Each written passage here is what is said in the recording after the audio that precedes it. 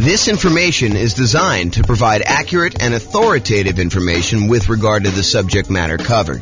It is offered with the understanding that the presenters are not engaged in rendering legal, accounting, or other professional services.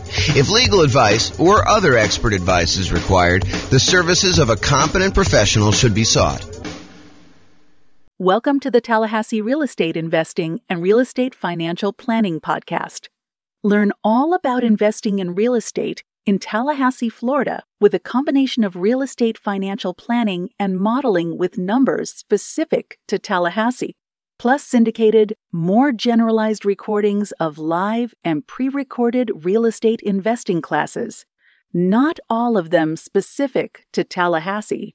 Be sure to stay tuned after the podcast for a message from our sponsors. Well, good morning and welcome, everyone. Hope everyone had a great weekend. And we are back and we are doing a pretty amazing class today. Today's class is about, is it better to pay off properties early? A question for the ages, a question that has been around what seems like forever. So today we're going to look at, is it better to pay off properties early? And specifically, we're going to do comparisons when you're utilizing the Nomad real estate investing strategy and paying off properties early by using any excess cash flow we have above a certain threshold to start making additional payments toward the mortgage. So first, let's talk about what Nomad is so that we understand what we're talking about. And then I'll go over some of the assumptions we have. And then I'm going to tell you which one is better. Should you pay out properties early or should you keep that money on the sideline, invest it in something else, in this case, the stock market, and see how it does? So first of all, what is Nomad? So the Nomad strategy is where we buy a property as an owner occupant with 5% down in this case, although it's usually little or nothing down, 0% down, USDA or VA loans, or 3.5% down, owner occupant with FHA, or 3% down conventional for the first one, and then 5% down payments for the conventional loans for subsequent properties that we're buying. But in this case, we're assuming we're buying properties with 5% down, moving into the property and living there for at least a year. The year is a requirement of the lender. The lender says to you, hey, look, we will make you this owner occupant loan, but you have to move into the property and live there for a year. We're going to give you a slightly better interest rate. We're going to allow you to put little or nothing down. And we want you to stay in the property and live there for at least a year. It's a piece of paper you sign, an agreement as part of getting the loan that you make with the lender when you get the property, when you purchase the property. Sometimes it's more than a year if it takes you more than a year in order to save up the down payment plus reserves plus closing costs plus everything else you need in order to buy the next property with 5% down. But in this case, it's at least a year. Then when you move out of the previous property, you convert that one to a rental. But you don't have to wait until you save up 20% down in order to start acquiring rental properties. You could buy a property with 5% down, move in, live there for a year. Yeah, some inconvenience in doing that, but it is faster in a lot of cases for you to go do the Nomad strategy. Okay? And we've talked about this before, and we'll talk about it again. But basically, we're going to do the Nomad strategy for both examples here. So in both cases, they're doing this Nomad strategy. They're putting 5% down, moving into the properties, living there for at least a year until they save up for their next property, moving out and converting them to the rental. Now, in one scenario, that's all they do. They keep moving into the next property. They acquire rental properties, and they let the properties pay off organically over time. Any extra cash flow they have above the down payments they need in order to buy the properties, they're investing in the stock market, and that money is just compounding, just sitting there growing. And that does count toward whether they are financially independent or not. We're using the money that they have in the stock market times the safe withdrawal rate. We're using like a 4% safe withdrawal rate in our assumptions. And we're saying that any money contributed from that, 4% of the money they invest in the stock market does count toward the income they need in order to be considered financially independent. So that plus the cash flow from their rentals is basically going to be whether or not they're qualified for financial independence. So either they're going to have improved cash flow by paying off these properties, or they're going to have some money in the stock market and they're going to use that in order to be financially independent. So here's the problem, though. Let me finish this first. So basically, one of them is going to just let the properties pay off organically. The other one's going to say, look, I need to have a certain amount of money in reserves, but anything above my reserve amount, I'm going to take that money and I'm going to pay off the lowest mortgage balance. In other classes, we will discuss, should I pay off the highest interest rate loan or the lowest interest rate loan or the lowest balance or the highest balance, and what difference those times make. But in this case, all of the loans are the same interest rate. So what do you do if all the loans are the same interest rate? They're all going to be this, I think we're using 6.875. I have a slide on it here in a second, but I think maybe it's 6.5 for the owner-occupant rate, plus there's PMI. So is it better to pay off, what do you do after the, all the interest rates are the same? What do you do based on criteria for doing that first? Well, in this case, we said we're going to do the lowest balance because that should get us to a paid off property fastest, which is going to help us improve cash flow. And here's the problem. This is what I was going to cover a second ago. Here's the problem with paying off properties early. All this extra money that you're using in order to pay off the property early, it doesn't, in the short term, improve cash flow, because it doesn't change the monthly payment of the loan. When you make an extra principal payment, you add, send in $500 extra to pay off your loan, it doesn't change what the monthly payment is. It changes how much you owe on the property. And what it ends up doing is it moves in the date at which you pay off the property. So if you were going to pay it off 25 years from now and you make $500 extra payment, maybe it moves in 2 months. Okay. And, the later you are in the loan, the more it moves it forward. No, I take that back. It's the other way. The earlier you are in the loan, the more it moves it forward, because you're making a smaller amount of principal with each payment at that point. So you're buying more months early on. Okay. So the question is, does taking this money and instead of investing it in the stock market and earning whatever it is, 7%, I think is what we use for our assumptions for a stock market rate of return, and taking that money and actually paying off a mortgage where you don't get any improved cash flow until the property is entirely paid off. And then you see this quantum leap, this big jump up in cash flow because you no longer have that mortgage payment. And so cash flow improves by about what the mortgage payment was. But until then, until the property is completely paid off, it doesn't improve anything. So what impact does paying off these properties early have? Well, until you actually pay off a property in full, not that much. Right? Because it doesn't really improve cash flow. And in fact, it takes money away that you're earning in the stock market so that doesn't count towards you being financially independent. So the question is going to become, is it better to just let these properties pay off organically and leave any extra money invested in the stock market, or take some extra money, anything over your reserves that you need, and start paying down these mortgages? Because at some point, if you keep making payments toward the lowest balance, that one's going to get paid off. Cash flow is going to improve. Then you've got more cash flow that you could then use to pay off the next property, and this cascades. So you end up paying off properties much quicker after the first one because you've got all this extra cash flow from the property that you could then use to pay off the next one. And that one gets paid off faster. And then you've got 2 free and clear properties that you can use to pay off the third one. And so it gets much faster after a while. And then your cash flow starts to improve as the properties get paid off, but not with just an extra payment. Okay. So the question is, which one's going to be better? Which one's going to get you to financial independence faster? And which one's going to give you a higher net worth? And then which one is actually less risky? And you might say, well, that's an interesting question. How do we measure risk? Because when you think about risk as a function of how much you have in reserves, how liquid you are, if you've got $1 million worth of debt, but you have $2 million worth of cash somewhere else, then you're very liquid and you could use that cash in order to pay off the $1 million that you owe. That's not super risky at all. But if you have $1 million worth of debt and you only have $5,000 worth of cash because you're taking all of your extra cash and you're paying off other mortgages, and that's harder to get at. You could go do a cash out refinance or sell the property and do that, but it's not super liquid. So which one's less risky? Is it less risky to have a lot in reserves, a lot of cash invested in, let's say, the stock market that you could call up your broker and usually within a week get money in your account? Or is it better to have less debt because you're paying off the debt early in the other case? So it's interesting. So we'll talk about that too. All right. So I modeled this in over 300 cities. I think we modeled it in 304 U.S. cities.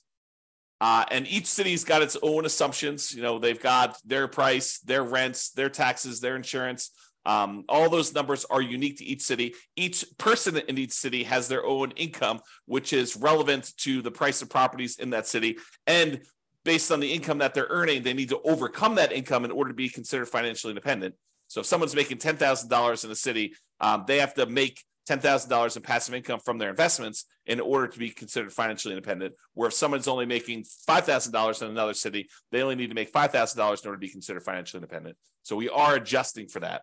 But I modeled it in 300 cities, and we're going to look at some of these measures. Which one is going to get you to financial independence faster? Which one's going to give you a higher net worth? And then we'll look at some measures of risk and talk about that. All right. So I've already kind of talked about what we're doing here. In both scenarios, they're nomading. They're putting 5% down. They're buying properties. They're moving into them. They're living there for at least a year until they save up for the next one.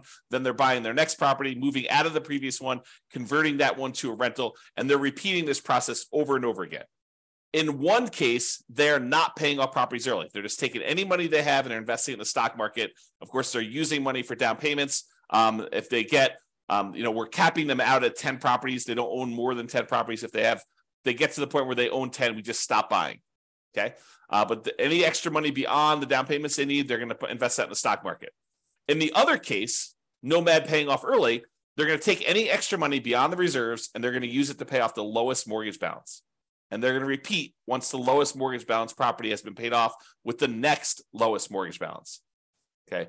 And because the properties are going up in value every month, essentially, the lowest mortgage balance is going to be usually the first property that they bought, and then the second property that they bought, and then the third. And so because properties are going up, the mortgage balances are usually going to be in order that they purchased them. Okay. If you want to go see all my assumptions and kind of view interactive versions of these charts, you can go to realestatefinancialplanner.com/model, and you can select that from the list, or there's a link on the page here that go directly to this particular one. Now, we talked before about what it takes for them to be financially independent. In this case, we're really primarily concerned about two things: the net positive cash flow after all expenses from the rental properties, and any of the invested assets that they've got in the stock market times that safe withdrawal rate. So you combine those two, and that money needs to exceed their expenses in order for them to be considered financially independent. Now, of course, if we were modeling Social Security and annuities and pensions, we would include those too. But in this case, we're not. They don't have any pensions. They're not buying annuities, and we assume that they're not collecting Social Security at any point. So really, we're looking at the cash flow from rental properties and the invested assets times a safe withdrawal rate. And the invested assets are going to be invested in the stock market, and the safe withdrawal rate number is going to be 4%. That's what we assumed. Okay. So I talked about this already too. Each city's modeling uses their median home prices and estimated rents on those properties. We did not apply any of the 88 strategies that we have to improve cash flow. I'm kind of known for these strategies to improve cash flow of really making cash flow work, especially in markets where prices are up a lot, interest rates are up a lot, and rents are up, but maybe not quite as much as what prices and interest rates have dictated the new mortgage payments will be. And so it's really hard in order to generate cash flow in markets, especially compared to how it was a few years ago. So we're not taking any of the strategies that we have for improving cash flow and applying this. This is sort of like right out of the box, not optimized for the cash flow situation. I did also mention that the job income does vary based on the city so that they can afford a property in that market.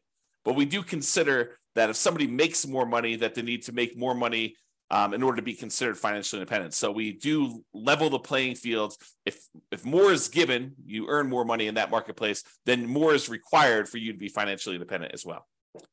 We do start everybody with just enough down payment to buy a 5% down owner-occupant property with closing costs.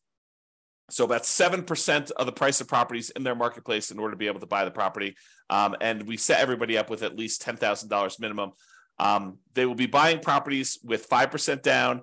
Yes, they have PMI on them. We're using 6.5% for the mortgage interest rate for the owner-occupant properties, plus that PMI in addition to that.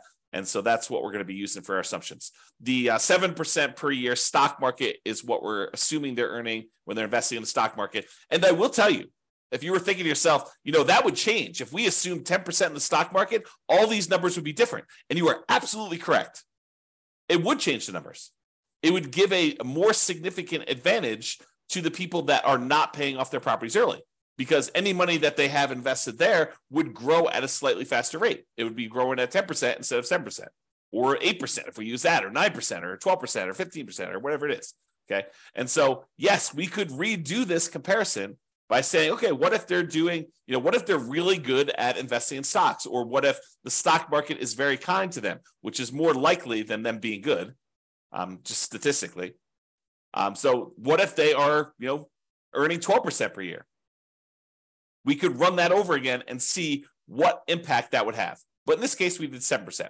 Okay. And I modeled it out for 100 years. I realized that the chance of many of us living to be, whatever it is, 100 plus, whatever your current age is, but I modeled it out 100 years from now so that you could see what that looked like. And I did that primarily because there were a whole bunch of situations where they achieved financial independence in some markets really, really late. And sometimes it was just beyond where I was modeling it out to. So I said, look, I'm going to do 100 years and we'll see where it is. And then, people can decide if they're going to live to be, 120 or they're only going to live to be, 99.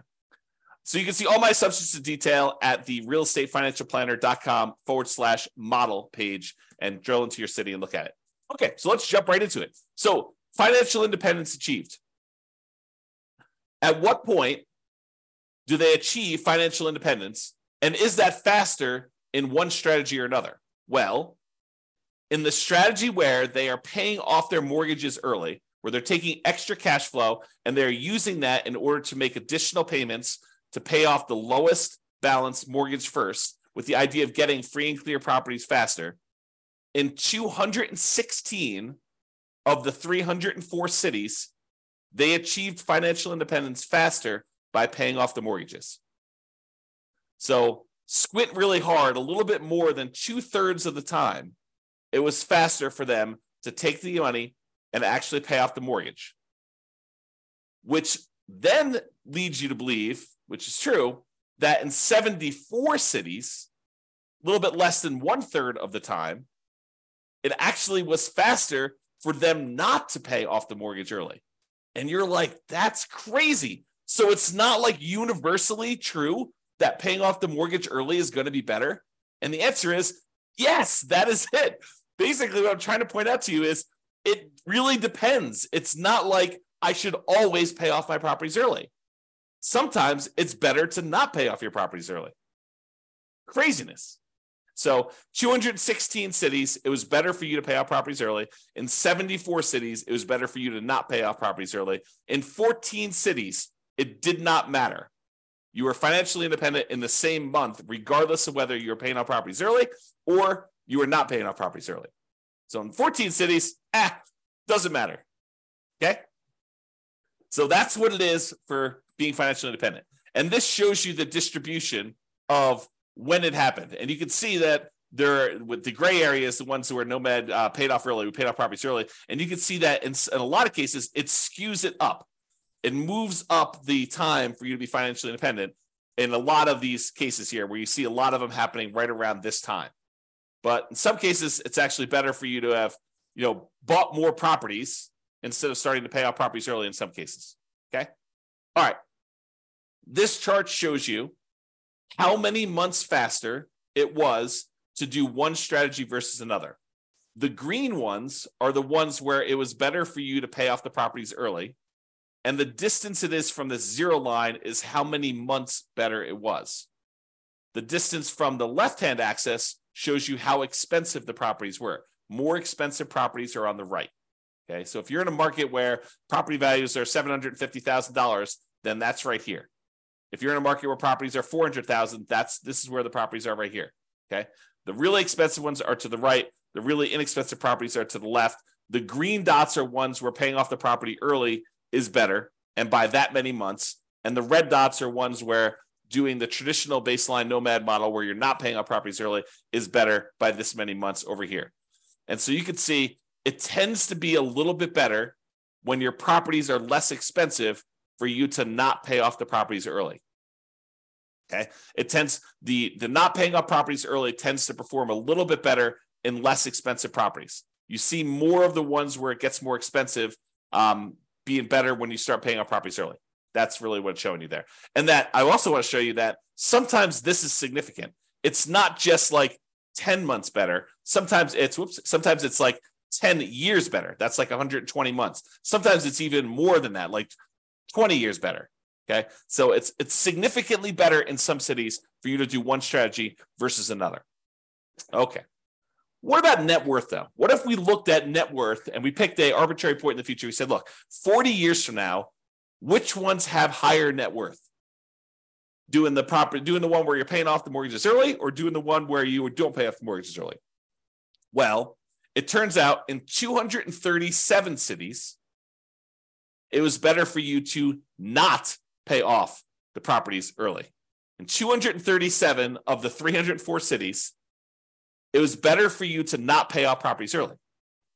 It was only better from net worth perspective. So you have a higher net worth if you don't pay off properties early. If you do pay off properties early, it's better in 56 cities. So now you've got conflicting goals in a lot of cases, right? In some cases, you're like, hey, look, do I want a higher net worth, or do I want to be financially independent fastest? And sometimes they are not in agreement. This is a case where it could be that they're not in agreement because these reverse, right? Paying off the properties early means that you have a lower net worth, but you might be financially independent faster. So which do you do? And in 11 cities, it didn't make any difference at all. It was the same. Okay? Super interesting. And this shows you how much better the net worth was for each strategy. The green one in this case is the one where you didn't pay off properties early. The red ones are the ones where you did pay off properties early. And you can see just clearly from looking at this chart that when you do have a higher net worth by paying off the properties early, it's not that significantly higher. Where sometimes by not paying off the mortgage early, you have a much higher net worth. So before, when we looked at the time differences, when I was looking at time differences, there were cases where it was a lot better from a time perspective. Your time to achieve financial independence was significantly better in both cases. In this one, when we're looking at net worth, even when paying off the properties early is better, it's better by not that much, by a very small amount.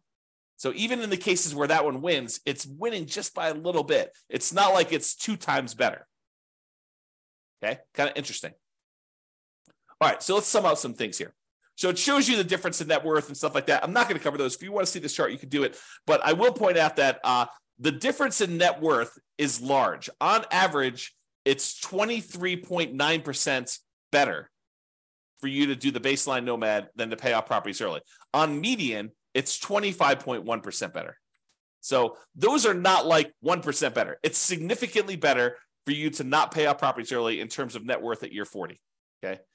In terms of how long it takes you to be financially independent, on average, it is 30 months better for you to pay off the properties early. 30 months, 2.5 years. Now, 2.5 years, you're like, that's not that significant. It's 5.8% better. So you're like, hey, it's only 2.5 years. It's not really that significantly better. Well, if you're working at a job you love, then probably not. 2.5 years extra and working at a job you love, not really that big of a deal. But if it's a job you hate, if it's a job that you can't wait to get out of, 2.5 years could make all the difference in the world. All the difference in the world. And if we look at the median amount, because we use the average was 30.5 months. If you look at the median amount, it's 40 months. So it's even higher on median. So what is that? That's like 3 years and 4 months, 3 years and a third. Okay. So pretty interesting there. Now, what about risk? Well, we measure risk in a whole bunch of ways. A couple of ways we measure risk is how much can rents go down before we have negative cash flow? How much can price go down before we have negative equity? And in both of those measures, it is better for you to not pay off the properties early. Okay. It is better for you to have this baseline Nomad strategy and to do that than to have than to try to pay off properties early. It is less risky for you to not pay off properties early in those cases. Okay. Now, when you look at your average debt to income ratio, the calculation that most lenders are going to make in order to give you the loan, when you look at that, it is better for you to pay off the properties early because you're reducing your debt and you're increasing your income by paying off some of these properties early. So for those two reasons, it tends to be a little bit better for you to pay off the properties early. Now, from a debt to net worth perspective, because you're also reducing your debt, it is also better for you to pay off your properties early. Okay. But here's an interesting one. In terms of months of reserves, is it better for you to pay off the properties early, or is it better for you to not pay off properties early and have this money, extra money in cash flow? Well, early on, when you have all this extra money sitting in the stock market, that counts as money in reserves that you have. That's better. But what tends to happen is when you pay off the properties early, you tend to improve your cash flow and you tend to reduce the amount you need for reserves because you no longer have those mortgage payments. And so you end up getting to this point where it's worse it's worse early on for one way and better later on for another, which becomes super fascinating. You know, when you think about having reserves, would you rather have $1 million sitting in your accounts that you have invested in stocks, that you have a lot of liquidity in, or would you rather have all that money tied up in equity and properties where it doesn't count as reserves because it's illiquid? It's a different way of looking at risk. And so risk, I think, is an interesting discussion on this one. All right, so we've been using the median property price and the kind of like rent associated with that median property price. And so these are not like ideal properties in a lot of ways. Now, you could apply the 88 strategies we have to improve cash flow, and you probably should if you were going to do this in your marketplace, right? So you should be able to choose better properties, and you should be able to do better than what I'm talking about here. And I do model some of those improvements on the realestatefinancialplanner.com/model page. You can go look at, what if I'm buying properties that are 10% less expensive, or I'm getting 10% better rent on them, and we can look at how that impacts things compared to buying less better choices of properties is another way of saying that. Now, I am not an expert on 304 different real estate markets. And so if you are an expert and you go look at my assumptions, you're like, James, for my market, your prices are a little bit higher than what we typically be buying here, or your rents are a little bit lower, or your rents are a little bit higher, your taxes, your insurance are off, or whatever it is. Please do reach out via email, and I'll go ahead and update those in the database. We'll rerun these, and then you'll see the updated numbers for all the calculations and all the modeling we've done for your city. Now, I'm not trying to go and say, these are like the once in a lifetime deals that you can get. What I really want are the numbers that any real estate investor in that market could expect to achieve. Not trying to get the best 1% of deals out there. That's not what I'm trying to do. I don't want to discourage people by saying, I'm not finding the deals you're talking about here, James. It's impossible for me to find the deals you're discussing on this one. And so your numbers are just all out of whack. I'd rather show you median and show you that anyone can buy these properties, and show you slightly worse numbers. And then if you buy in better numbers, they actually improve on this. All right. So in conclusion, in our current market conditions, the current prices we're seeing, the current interest rate environment, the current rents we're seeing in over 300 US markets, using what I would refer to as less than ideal, kind of like median price rent properties, paying off your Nomad properties with extra cash flow is a faster path to financial independence in 216 of 304 cities. About 71% of the cities, it would have been better for you, faster for you, to be financially independent if you decided to take extra cash flow and pay off properties early. Now, from a net worth perspective, though, choosing to not pay off your properties early with extra cash flow gives you a higher net worth in 237 of the 304 cities, about 78% of them. So you've got conflicting goals. Which one do you want?